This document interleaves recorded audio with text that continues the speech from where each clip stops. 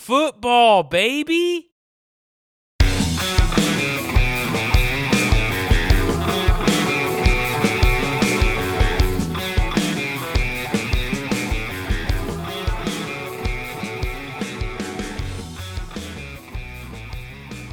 Welcome in. It's that time of the week. It is Thursday. It is time for Losing Sucks, and we are live, baby. It is your host with the most, Dustin Blanton, along with my trusty co-host, Travis Masterson. Travis, thanks again for joining me here. Yes, sir. On the Twitterverse. But today, as has been the trend lately with Losing Sucks, we are not alone.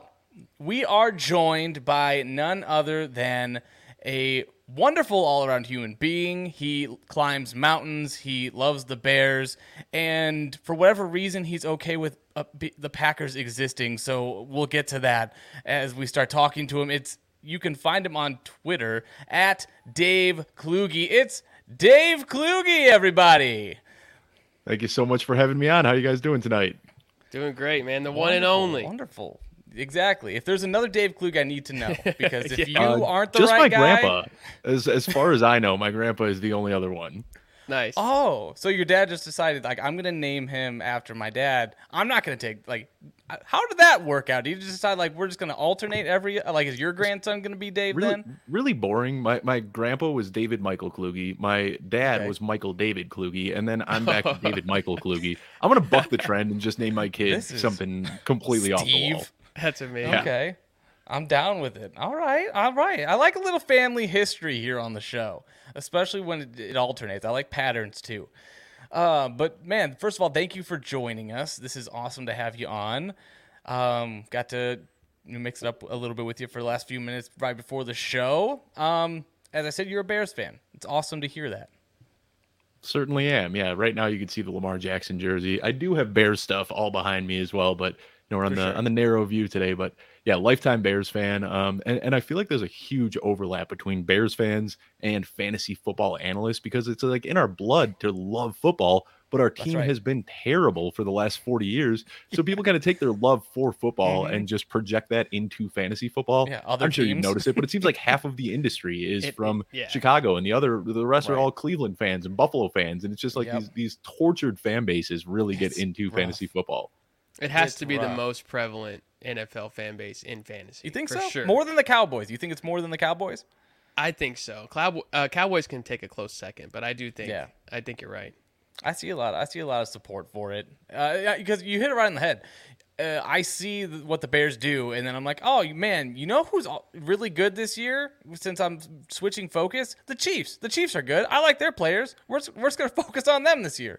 Yep. So I feel you on that, man. I feel you. But yeah, man, thank you for joining the show. We've got a fun bunch of things we want to ask you, of course. Keep it light. The first one, of course. Look, I'll start off with the Bears, because we're talking fantasy.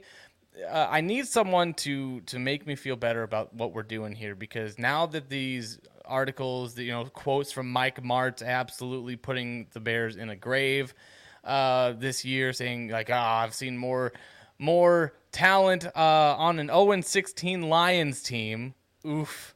Like, there's more hope, right? That's like ruthless. there's gotta be.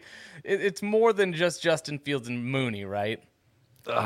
Man, Dustin, if you brought me on the show to hype up the Bears, I got some bad news for you, man. I'm not expecting more than like 2 or 3 wins this year. It's okay to lie to me, man.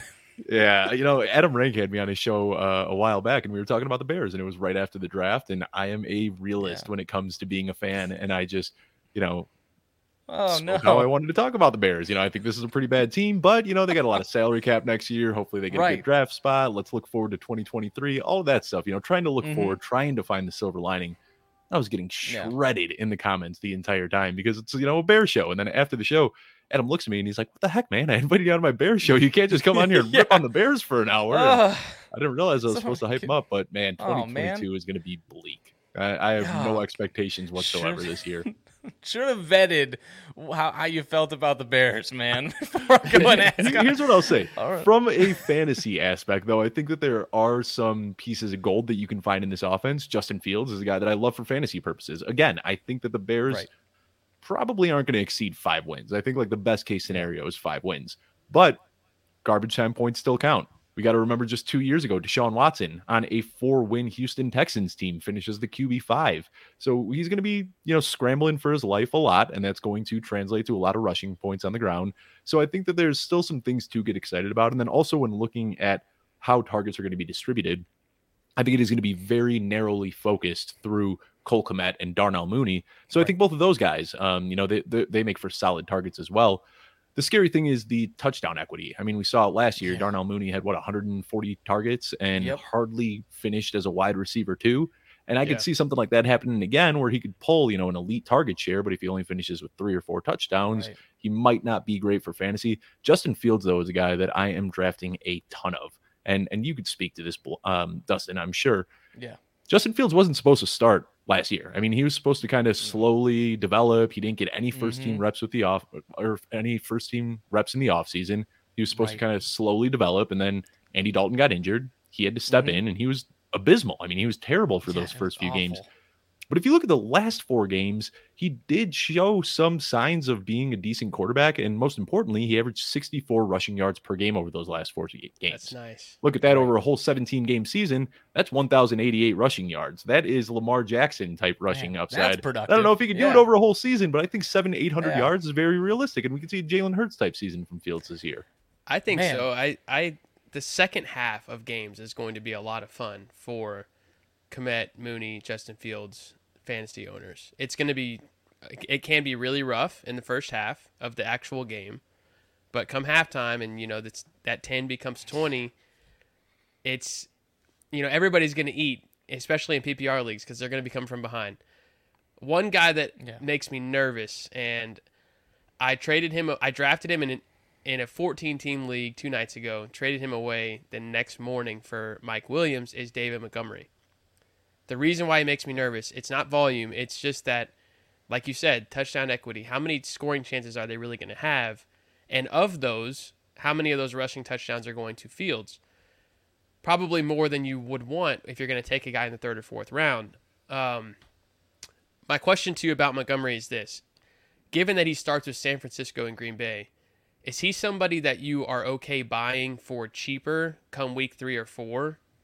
As the schedule loosens up a bit, because that team that if you're spending a 3rd or 4th round on Montgomery and you go 0-2 or 1-3, all of a sudden you're in a position of having to make a move, and you can get Montgomery if you're 3-0 or 3-1, you can go get him for pretty cheap. Is that somebody you want, or are you still staying away? Well, like I said, I'm in on Justin Fields, I'm in on Cole Kmet, and I'm sort of halfway in on Darnell Mooney. I can't be in on everybody. And that means the one guy that I am out on at cost is David Montgomery. I just don't think that he's really going to be able to live up to his stock. I don't know how you guys feel about David Montgomery, but I just don't think that he's an particularly great running back. He kind of does everything well, but doesn't do anything great. And he's he can be a 3-down back, but now we've got Khalil Herbert in the mix. And I think that Khalil Herbert is going to take a much bigger chunk than people want him to.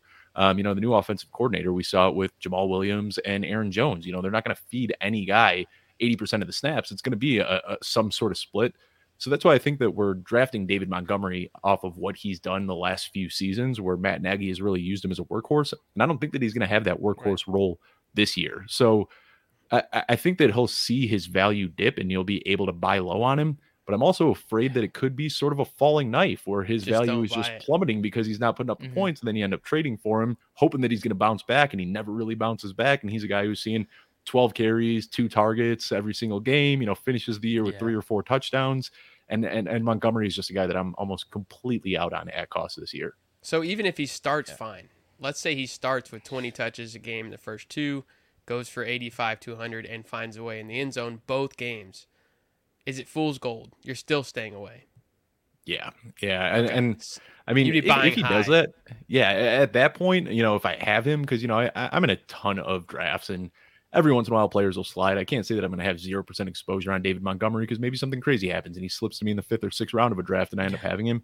If he starts off that hot, you better believe I'm trying to sell high wherever I can. You said you're in a ton of drafts. That's one thing I noticed when I was reading some of your stuff. You were in 500 drafts. What are you doing?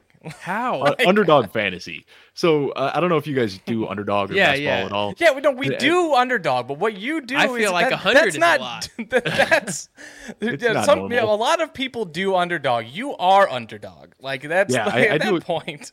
I do it quite a bit, and it's something I kind of dipped my toes in last year. I did like 150 drafts last season, and made some money on them, and said, "Wow, this is a lot of fun." So this year, I said I'm going all in, and now I do some best ball articles. I've got a show that I do with James Brimacombe every single Tuesday, where we draft teams as well.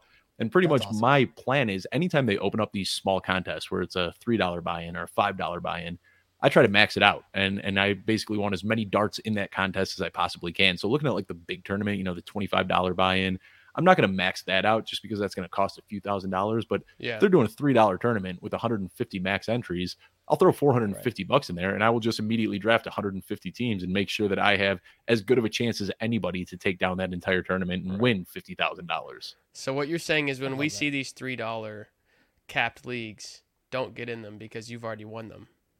Well, I'm not the only one either. Throwing 10 $3 teams in there is like, you're not winning that. So I say 500 over the entire offseason, and that sounds crazy. Like I said, my co-host James Brimacombe, you want to talk about a volume drafter? This guy had done 1,000 drafts before the NFL draft. Before the NFL draft even happened, from February until at his desk so bored. April, like, he did $3? 1,000 drafts. Yeah. So I think I'm a degenerate, and then I talk to some of these other guys, and it kind of puts it into perspective for me and makes me feel like I'm not nearly as bad as some of the others. No. Yeah, I'm doing just fine. Wow, that's incredible. Hey, hats off to you. I mean, that's some dedication, and wow, I mean, you got to be like, well, how many drafts a day would you say you do then? I mean, I've had some days. You got to remember, I'm coming off a shoulder injury where I had surgery, and I was basically posted up in a recliner, unable to do anything for 2 months. So that's kind of how I got through my shoulder recovery, was doing somewhere between 25, 30 drafts a day. But what I'll also say is that I can do multiple drafts at once. So I'm at the point now where, I input my rankings in there, and I'll fire off 5 quick drafts at the same time, and kind of auto drafting off of my rankings for the first few rounds, and then building in as the drafts go on. But you also mix some slow drafts in there. One day I'm bored and I'll just enter 50 slow drafts, and then over the next couple of weeks I'll knock out 50 slow drafts. So it was best balling was pretty much a part-time job for me this offseason. I like it. I like it. It passes the time. Do you find yourself drafting a lot of Miles Sanders in these drafts? Oh, not especially. Miles Sanders isn't a guy that I'm too crazy about. Love the talent, but he told us not to draft him. Like, this guy was on a podcast a month ago, and he said, "Do not draft me in fantasy football." I don't know how much clearer it can get than that. Yeah, you don't get that too often.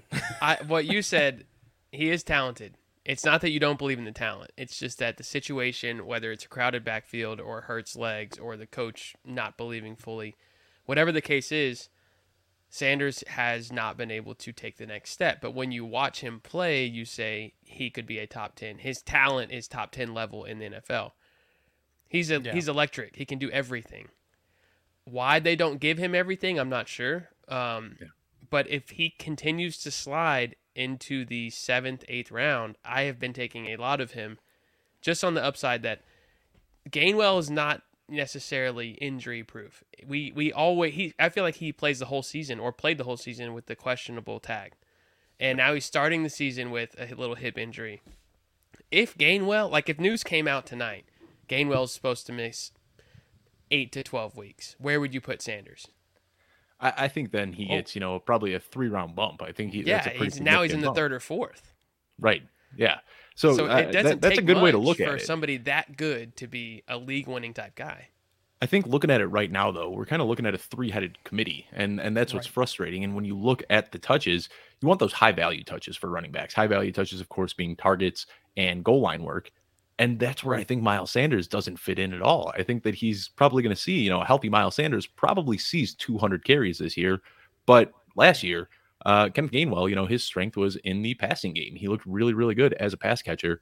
He was 6th in yards per route run, which for a rookie is phenomenal. So I think that when you're looking at how this is going to break down, Kenneth Gainwell is going to see all the passing down work, and then Jalen Hurts is their de facto goal line back. So what we could see with Miles Sanders is 150 to 200 carries throughout the season. Might get another, 30 to 40 targets in there, but with him not getting targets and him not getting passing down work. It could be a 1,200-yard season with 3 touchdowns and hardly any catches.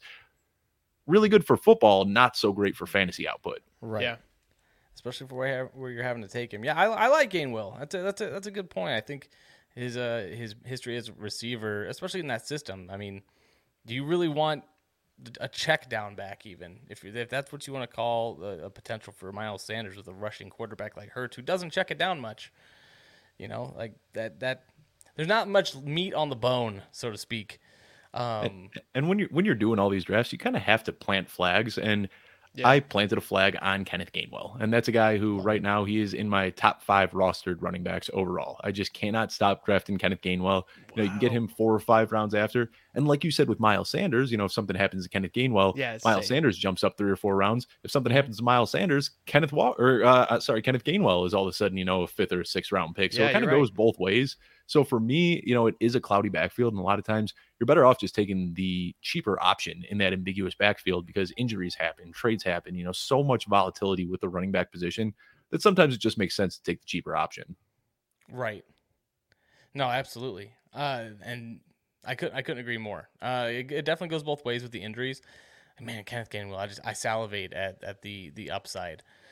Is there anyone that you have a tough time though, like deciding between when you're in, the thousands of drafts, I'm sure. So like Miles Sanders was the guy that Travis said he has. Where do you typically have a tough time deciding, okay, do I go running back, like maybe the value's starting to shift, or is there a round or two that you see where the values tend to turn there? So I think, and I just actually tweeted, somebody asked me about this, one of the favorite spots to draft. And I noticed there's a big tier fall off in the middle of the 3rd round. So I think that this year it's very advantageous to have an early round pick in the 1st round. First of all, you've got that top 5 that I feel like is pretty clear cut and solidified. And, of course, I'm talking about Justin Jefferson, Cooper Kupp, Jamar Chase, Christian McCaffrey, Jonathan Taylor. However you want to, mix those 5 people up. I don't think it really matters. You can make a case for any of them to go first overall if you really want to. But I think that's kind of the clear-cut top 5. And I think if you get one of those picks, barring injury, you've got somebody that has a very good potential to finish number 1 overall at their position. And then I like that even better when you get to the 2nd and 3rd round, because that's where I feel like there's a pretty big tier fall off. If you're picking early in the 3rd round, you can get a Kyle Pitts, Michael Pittman, AJ Brown, Leonard Fournette might slip there. But once you look at the back half of the 3rd round, then all of a sudden it's Marquise Brown, Jalen Waddle. I feel like there's a huge difference in talent. So for me, that's what I like, is picking early in the 1st, because I feel like I get, one of those stud top 5 picks, and then you're getting 2 really good players at the 2-3 pick. And when you're picking late in the draft, you can really load up with 2 early guys at the 1-2 turn and get 2 really good guys there. But then I feel like the talent at 3-4 is lacking. And, the kind of the best guys available there, Breece Hall and Allen Robinson, good players, but they don't have nearly the upside that those guys in the early 3rd do. Yeah. I like that. I mean, I haven't had in best ball, actually, on Underdog, I think I have like a 30% exposure to Christian McCaffrey over like 120 leagues. It's been wild. Just taking him 1 overall? Either 1 overall or earlier in the summer, in the spring even, you've got Taylor, Kupp, JJ. People were just not ready to say Christian McCaffrey deserves the 1 or the 2. So I would take him as late as 8 in February, March, April. And it just, every time I see him, I would take him. Oof. And now if I get beyond 8, he's obviously going much earlier. I'm doing the same thing with Travis Kelce. When it gets to 9, I'll go Kelce, and then I'll go probably best running back on the way back, and then load up receiver the next 3 or 4. Kelce is somebody that I tweeted about today, and it sparked some good conversation. People are not sold on Kelce continuing to do what Kelce has done. People are thinking the age is finally caught up to him, or they need Tyreek, or now it's crowded with Juju and the rookie and MVS. I stand on the side of, until Travis Kelce doesn't get 1,100 to 1,300 yards, I think he's going to do that. Do you believe that we see the same Kelce, or do you think we start to see a decline? I mean, Father Time's undefeated. We hear it all the time. And no tight end over the age of 32 has ever eclipsed 1,000 yards. And that's where Travis Kelce is right now. So either he falls off the age cliff like every other tight end at his age has, or he defies history. And so, I mean, those are the 2 outcomes this year. Either he has a historic season or he falls off like everybody else. I'm going to bet on the talent just because it's Travis Kelce. I mean, you can't not bet on Travis Kelce. Right. I'm kind of with you. As long as until he stops putting out 1,100 to 1,300 yards every single season, that's kind of what you've got to expect for him. And I think that now he's just going to see even more work. I think that he benefited from Tyreek Hill. You know, anytime you got Tyreek Hill on the field, that's going to be a focal point of the defense. Now they're going to turn their sights on Kelce a little bit, but we've seen this guy can beat linebackers, defensive backs. It doesn't matter. Anybody that's matched up on him, he can outrun, he can outcatch, he can break tackles. So I'm not extremely concerned about Kelce, and that's where I've got him too. You know, I just tweeted out this thread the other day, kind of walking through my process of how I'm attacking drafts, and there are times where I'll take Kelce as early as 106. You know, once we get out of that top 5 that I talked about. There's some times where just to, you know, get some contrarian builds that are a little bit different, not adhering straight to ADP, I'll take Kelce as early as 106 and feel pretty comfortable. The Chiefs force touches to him, like in so many different ways. It's not, you're never going to say with Kelce, oh, well, they double teamed him or they took this way and they struggled to get him the ball. They're going to get him the ball, even if it's out of the backfield or in the slot, or they line him up outside or at quarterback and run a wildcat. Like they've done everything with him because they realize he needs the ball in his hands. I just those shovel passes right up the gut of the goal line. You always love the guys that are great, and especially if you've had them on championship winning teams. But I'm far from being done touting Kelce as a first round pick. I think the one thing I'll say about Kelce that's kind of a knock towards him a little bit, not a knock towards Kelce, you know, the player or the talent or anything like that, but I don't know if there's a huge tier break this year. You know, Kelce has always been the guy that's in a tier of his own. And now with Kyle Pitts and Mark Andrews, I have all of those guys bunched together in the same tier. And you got to play ADP to some respect. But if ADP was reflective of Kyle Pitts and Mark Andrews being early second round picks, I'd be okay taking them in the late first. I think that they are that good. They have tight end 1 in their range of outcomes.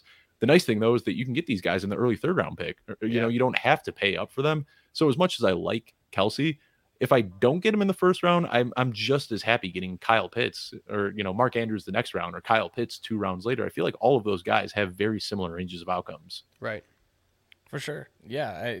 I've been on the Kyle Pitts train for a while, trying to convince Travis that he's going to be the next Kelce has been a task.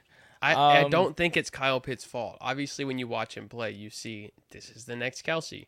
However, it's the situation and the quarterbacks that they have. I just don't think it's time yet. I don't think that he's going to pay off a second or third round. I think his ceiling is 1,000 yards, 1,100 with 6 touchdowns. We'll see. Interesting. I mean, that's pretty darn good for a tight end. And we got to remember that Marcus Mariota, you know, we haven't seen him play in a while, but Marcus Mariota, his favorite target the whole time he was starting in Tennessee was Delaney Walker. Yeah. So, I mean, he has a penchant for really throwing 2 tight ends. So, you know, Kyle Pitts, I can go on and on and on about this guy. Absolutely. I wasn't too crazy about drafting him last year just because I thought there was a lot of risk with him being a rookie and, you know, historical rookie production from the tight end position. But now it seems like his value hasn't budged at all in Dynasty. Like Kyle Pitts now is going for the same price that he did prior to ever playing an NFL game. And now he has all of the risk removed because he has hit the parameters and he's already showed what he can do, put up the best rookie season of all time, unless you want to go back to Mike Ditka. I mean, what Kyle Pitts did last year was great. Yeah, it was. And yeah, the touchdowns are scary, but that's also kind of a Matt Ryan thing. You know, Matt Ryan, even when he had Julio Jones and Roddy White and Tony Gonzalez, he's just not a huge touchdown scorer for whatever reason. When he throws those touchdowns, they always go to the ancillary receivers. He never throws to his main target in the red zone. So I think that's kind of why we didn't see the touchdowns with Kyle Pitts last year. I see that regressing a lot this season. Is that a Paris Campbell comment you just made? Paris Campbell, more so Ashton Dulin. I think I love some Ashton Dulin. I like Dulin. I'm glad you brought Matt Ryan up because it's a perfect segue into kind of the next thing I wanted to ask you about is. So you brought up Michael Pittman as being a guy that maybe you target at the early third, a guy that I've seen rising up and has been taken around that third, fourth round area is Allen Robinson. So where's the break here? Because they're 2 hot names right now in fantasy, and it's a lot of people are going to be facing this decision. You just mentioned maybe Matt Ryan has some trouble throwing touchdowns. Maybe that finds its way over to affecting the upside of Michael Pittman. What are your thoughts on those 2, and where do you find yourself taking these guys? I am these are 2 of my most rostered guys, and Love the early offseason when you're drafting, and I was getting Michael Pittman in the 5th and 6th round of drafts, and now you got to really pay up for him. But I still feel like he's a great value. I was just tweaking my rankings this morning and saw that I am much higher on Michael Pittman and Allen Robinson than the consensus. Michael Pittman is my wide receiver 7. Allen Robinson is my wide receiver 12. So I am very bullish on those guys. Yes, and I did a show with Marcus Grant earlier today, and I said that Allen Robinson was a top 12 guy for me, and he said I've got him inside my top 15, and I feel like I'm too low on him. So it feels like everybody's warming up. And you got to feel Marcus Grant. He works across the street from SoFi Stadium. He's in there watching these practices, and from every report out of camp is that Allen Robinson has been tearing it up.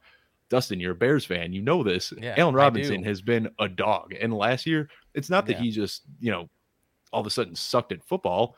He just gave up. And honestly, I don't blame him. The Bears, he made it very apparent that he wanted to be with the Bears long term. And they said, well, here's your franchise tag. The same week that they franchise tagged him, they were whining and dining Kenny Golladay and offering him $60 million a year. So I completely understand why Allen Robinson checked out last season. Yeah, I wouldn't. Yeah, why would you sacrifice your body, your future, when obviously the team is not invested? They're not putting the best guy in the best position. Even Andy Dalton, and then you don't want to give your rookie any time to acclimate in the offseason. So no, why would you give your all, risk an injury when you have a contract year coming up? And now look at him. Look at the position he's in.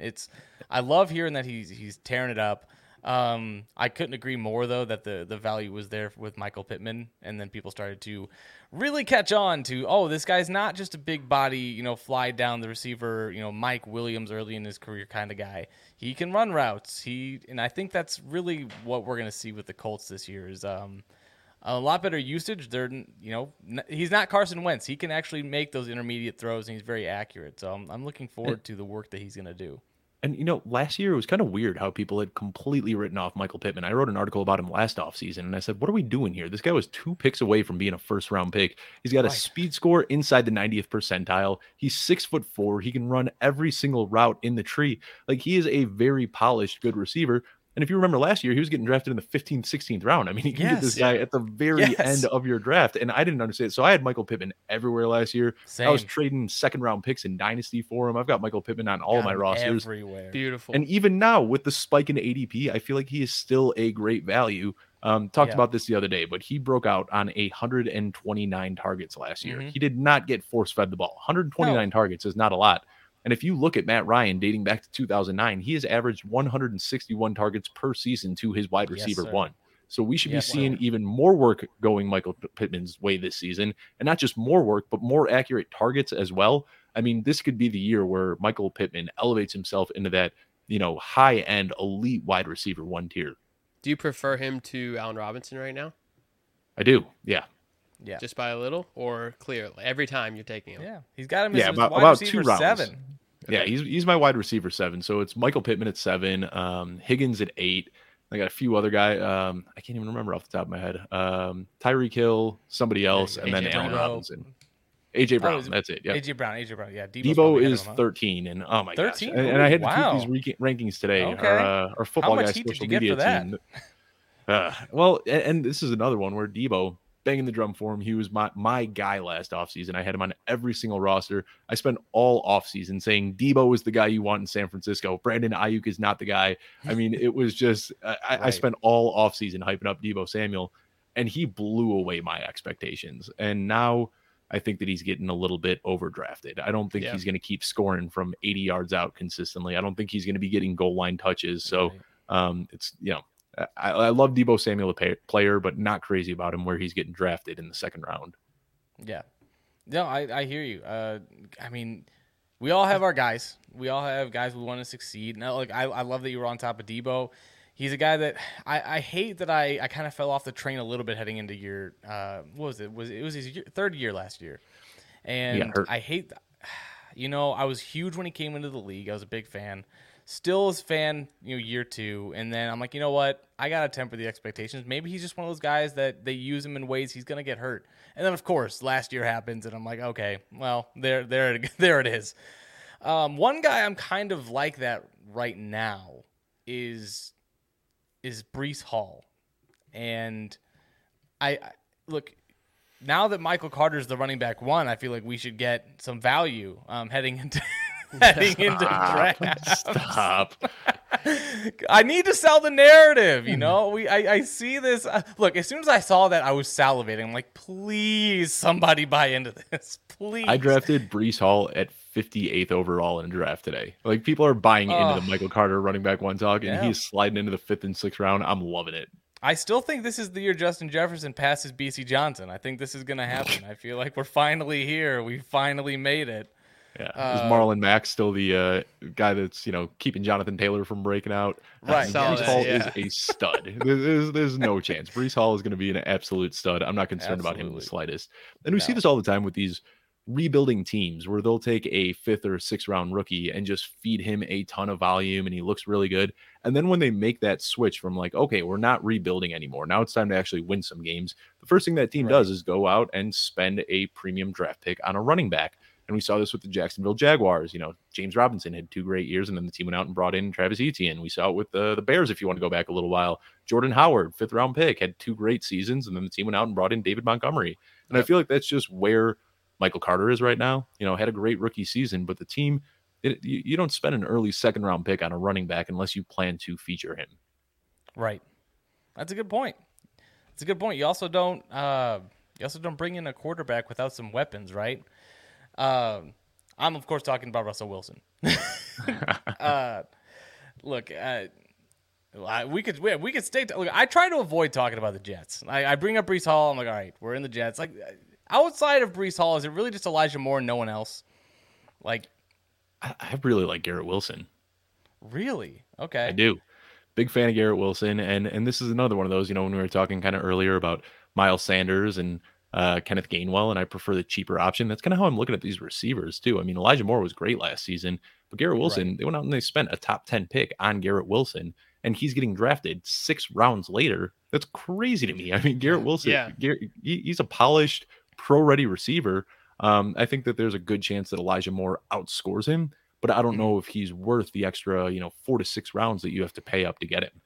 Okay, so speaking of that's the next thing on our show sheet is number 2 wide receivers on their teams. Do you find yourself taking more of the number 2s at their costs, or are there certain number 1s that you think are absolutely worth their price tag? For example, Keenan and Mike Williams, Chase and T. Higgins, Kupp and Robinson, Sutton, Judy, the list goes on and on. Do you, as an identity as a drafter, do you find yourself saying, I'll take the second guy cheaper most of the time, or do you want the one on certain teams clearly?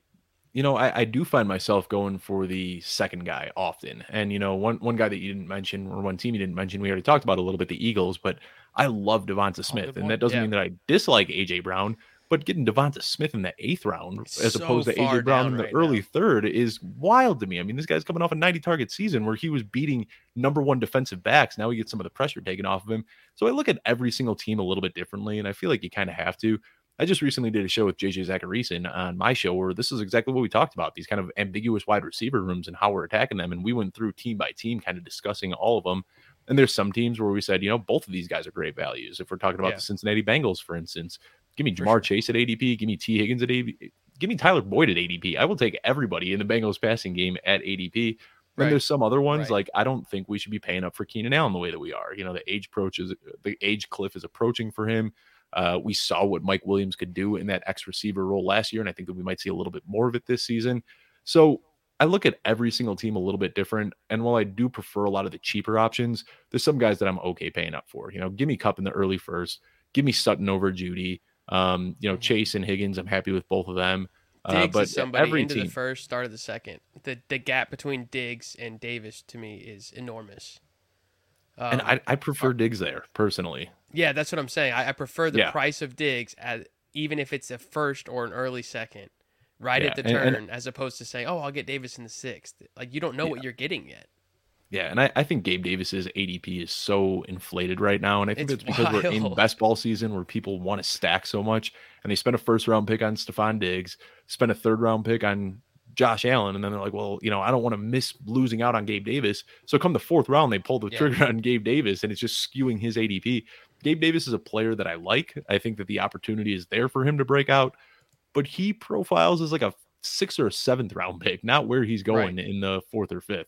Yeah, I think it's gotten out of hand for sure. But it just comes down to one primetime game in the playoffs. Even if he just has one touchdown or 2 touchdowns, it's like he's still a 7th or 8th round pick. One game, and we have short memories. That's the thing. Skyrockets. Yeah, for sure. Kyler Murray has one bad playoff game, and now you can draft him in the 7th round. It's I mean, that's unreal. What I have so much Kyler, and I don't even love rooting for Kyler, but I'm like, I Same. can't pass that. I can't pass that. Yeah, there is such an edge that you can get in fantasy football just by pivoting off whatever the postseason overreaction from the year before was. Early Dynasty, it was like that. I was getting Allen Robinson so late, and Dustin and I were talking in March, April, and I'm like, I have Allen Robinson everywhere. He's my number 1 receiver owned in best ball.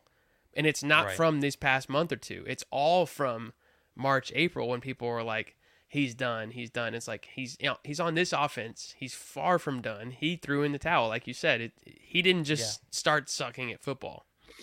Yeah. Well, yes. Same thing with Aaron Rodgers. I don't think.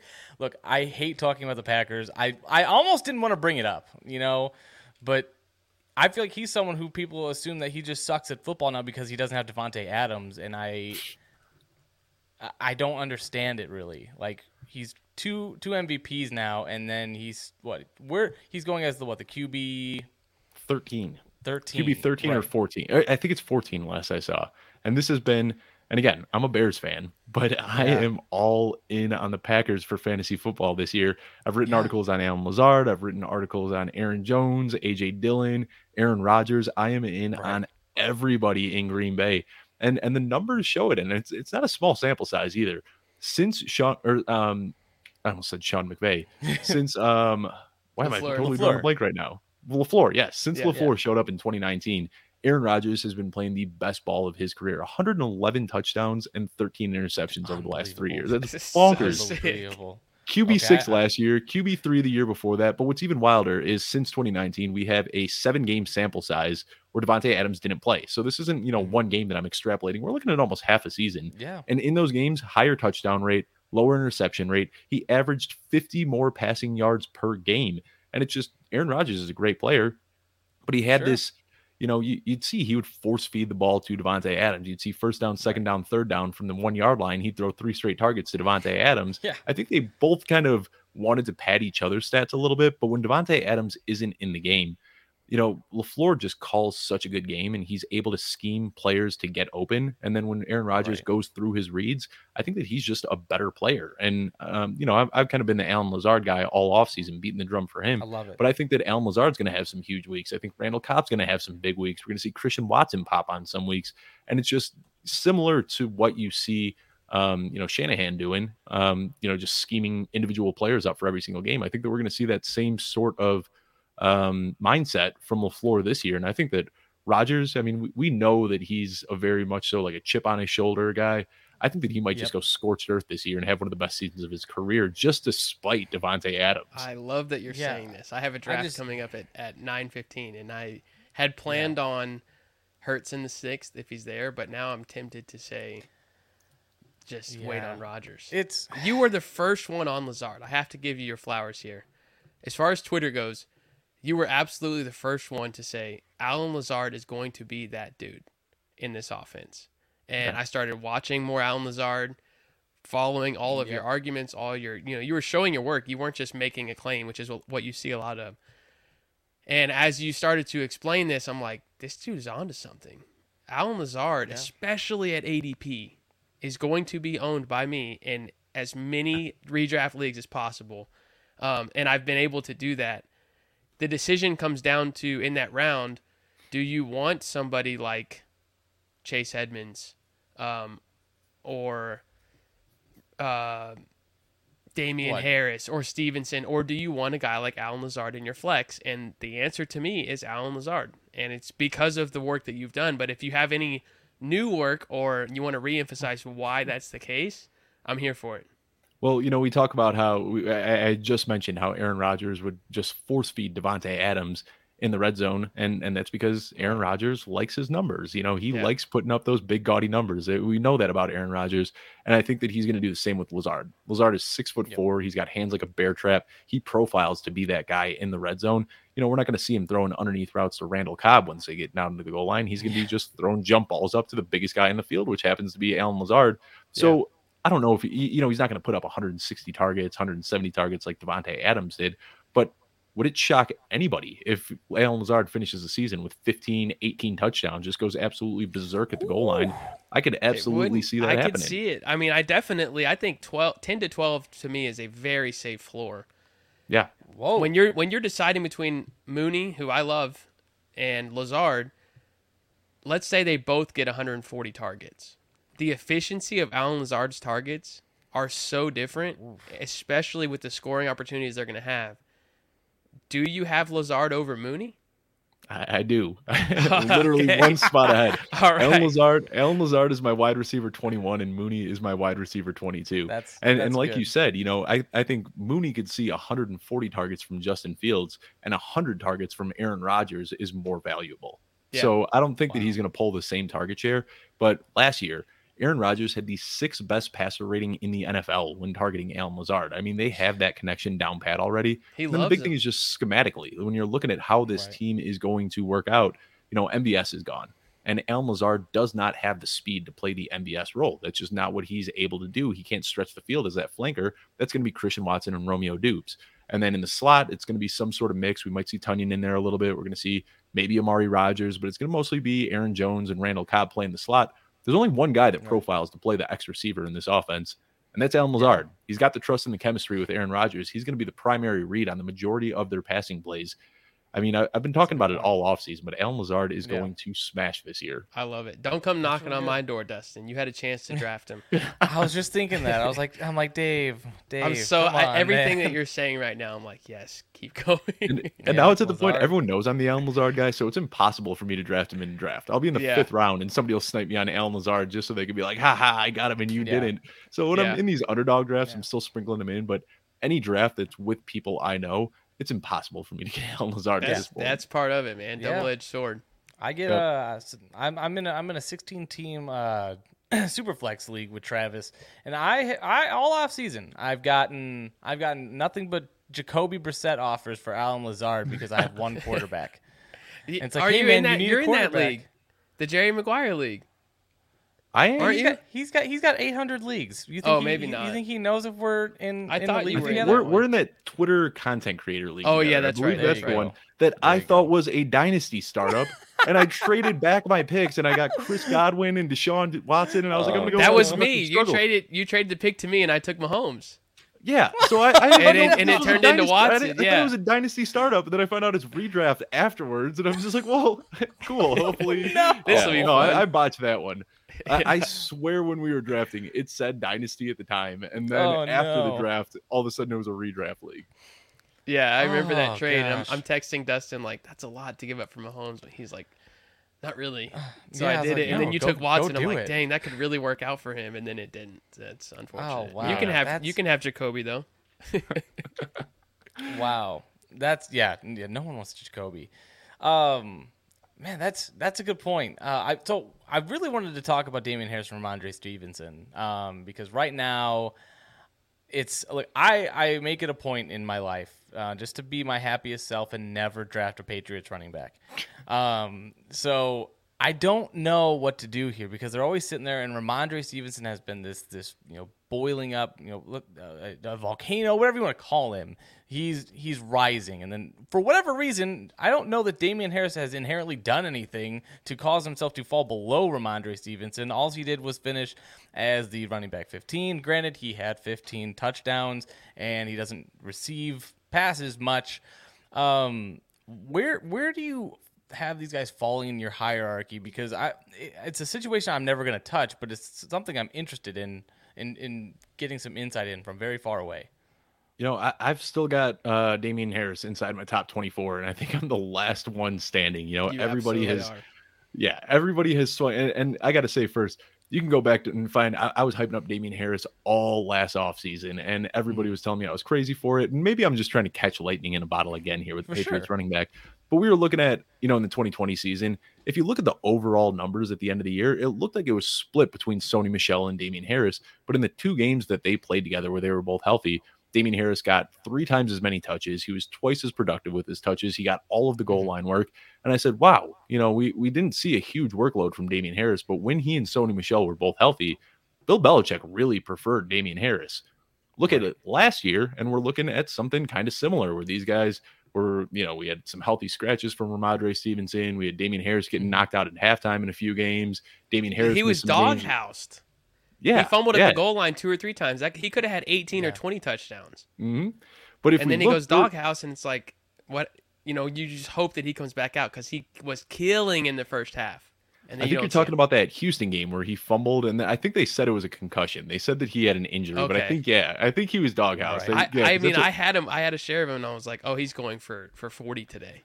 Yeah, he started out, I think he had like 100. He had like 100 yards and 2 touchdowns in the first half, and then didn't touch the field in the second half. And I think the narrative at the time was a doghouse, and then it came out afterwards that he had suffered a concussion, and that's what knocked him out.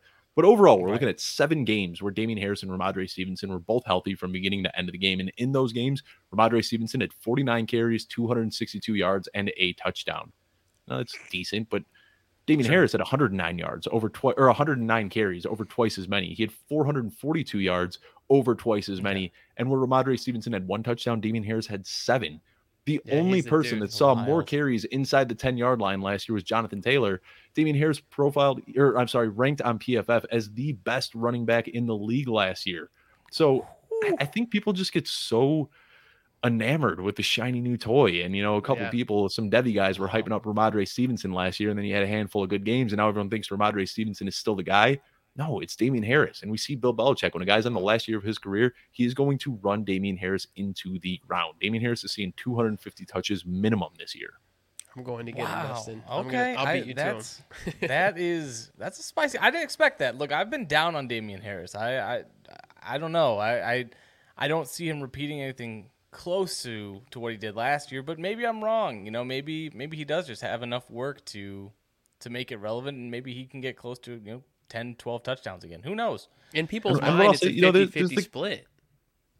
And that's what some reports are saying right now is that, last year, and it's always been with the Patriots running backs, everyone has a very specialized role. They've got their early down guy. They've got their goal line guy. They've got their passing down guy.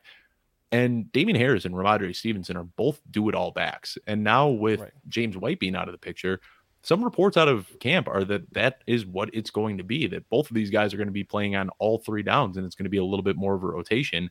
And I like Rhamondre Stevenson, don't get me wrong. I just think that Damien Harris is the better overall running back, and I think that Bill Belichick trusts him more. And then, like I already said, being on the last year of his contract, I think that because of that, they really run him into the ground. I like it. I like it. I might have to take advantage of that then. And you're getting him for cheap right now. I don't know if you've seen recent ADP, but you can get Damien Harris 2 rounds after Rhamondre Stevenson. And that's what's crazy to me is people have gone so crazy with the Rhamondre Stevenson love and talking about the contingency value if something happens to Damien Harris and he gets hurt. What happens if Rhamondre Stevenson gets hurt? I mean, it goes both ways, and I think the pendulum has just swung too far towards Rhamondre Stevenson at this point. Rhamondre Stevenson is invincible. It is a fact. That's wild, man. All right, before we let you get on with your life out of here, real quick, give me a tight end that you like late in drafts after you missed all the hot names. Other than Cole Kmet. Other than Cole Kmet. All right, so we're past Zach Ertz, we're past Cole Kmet. There's 2 guys that I like targeting, and I kind of double tap these guys in the 16th, 17th round of a lot of my drafts: Evan Ingram and Hayden Hurst. And the reason I like pairing these 2 guys up together is because I feel like they each have paths to very big seasons, but for different reasons. Evan Ingram's going to see it because of volume. Evan Ingram's not a guy that's going to have 50 catches and 15 touchdowns. He's a guy that's probably going to see 100 to 120 targets this year. And the hit rate for tight ends that see over 100 targets is pretty high. If he can crack into that 125 or more targets, he's got an 87% hit rate of finishing as a top 3 tight end over the last 20 years. So there's that possibility where he could really break out. Nice we know that Doug Peterson loves tight ends. And, a lot of people like to say, well, Doug Peterson had Zach Ertz and, he had Dallas Goedert and Travis Kelce. But you can even look when those guys were hurt, he was force feeding 9 targets a game to Richard Rodgers. I mean, this is just what Doug Peterson does. He loves throwing the ball to tight ends. So Evan Ingram's a guy that I really like. On a team that needs more pass catchers to step up. It's not like he's competing with 3 really good players. Right, and I like Christian Kirk, but it wouldn't surprise me one bit if Evan Ingram leads the team in targets at the end of the season. I mean, we used to see with Zach Ertz back in the day, and this team, they're going to run a lot of 2 tight end sets. I mean, if we're talking super late, I don't even hate Dan Arnold. I mean, I drafted him in the final round of my Scott Fishbowl draft. But the other guy I like is Hayden Hurst for completely opposite reasons. I don't think that he's going to see anywhere near 100 targets. He probably won't even see more than 60 targets.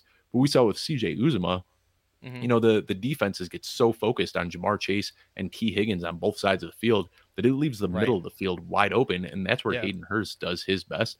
So I can see Hayden Hurst, you know, just kind of stumbling into a dozen touchdowns this year, and you've got the high floor guy in Evan Ingram, and then you've got the high ceiling guy in Hayden Hurst. I really like pairing those 2 up in builds. I like that. I like that Very a lot. Well said right there.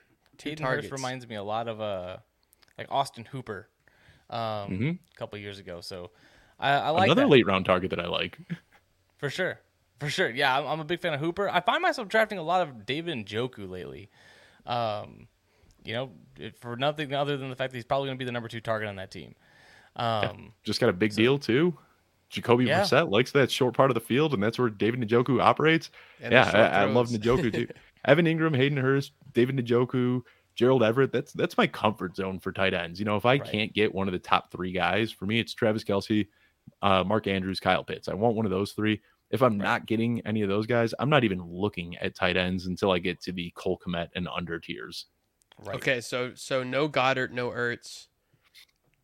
I guess Ertz is in the Kmet tier. At least at ADP. He started to creep up a bit. You want to grab one of those 2, if possible, and then one of the later guys. Well, with how many drafts I do, I mean, nobody is off my draft board. If anybody slides, I'll take him at the right price. You know, I'm not a TJ Hawkinson fan, but if he slides a round and a half past the ADP, I'll take him. And the same thing with all of these other guys. The only guys that I'm really targeting at ADP, it's once you get to Zach Ertz, Cole Kmet, I'll take those 2 guys at ADP. And then after that, it's, like we said, Gerald Everett, Njoku, Ingram, and Hayden Hurst. Love it, man. Well, hey, thank you so much for taking the time, man. It's awesome to really hear your process, and look, I'm glad you say you're a Bears fan. I need you to drop the Packers as soon as possible. It doesn't feel good. Okay, I need. It's gonna be a rough. You poured a bunch of water through a wet blanket on my hopes and dreams. They weren't really that bright anyway. But at least when the touchdown is against the Bears, it'll be to Lazard. So it's kind of a loss and a win at the same time. Exactly. And we could always you know, if you really want to, you know, get into it a little bit, you could just wait for the Packers to choke in the postseason, and then you can have your fun. Okay. It's Christmas. Now we're getting to the Barstool part of the interview. All right. Thank you, Dave, man. We really appreciate it. Thank you so much. Thank you for everybody for listening. Dave, is there anything special you have going on? I know people can find you over Football Guys. Follow you at Dave Kluge on Twitter. Anything else special before we get you out of here? No, just follow me on Twitter at Dave Kluge, and then 4 shows a week over at Football Guys, writing articles, doing the social media, all that fun stuff, doing a mock draft tomorrow. So, just follow us at footballguys.com. I was a huge fan of Football Guys before I ever even started working there. I was a 15-year member. So just, working for my dream website, it's a great company, and I'm just thrilled to be a part of what they're doing. Very Living cool. the Big dream. Fans of you guys. Living the dream. Thanks so much for taking the time, Dave. It's been a pleasure having you on. As always, thank you for listening, and remember, losing sucks. Don't do it.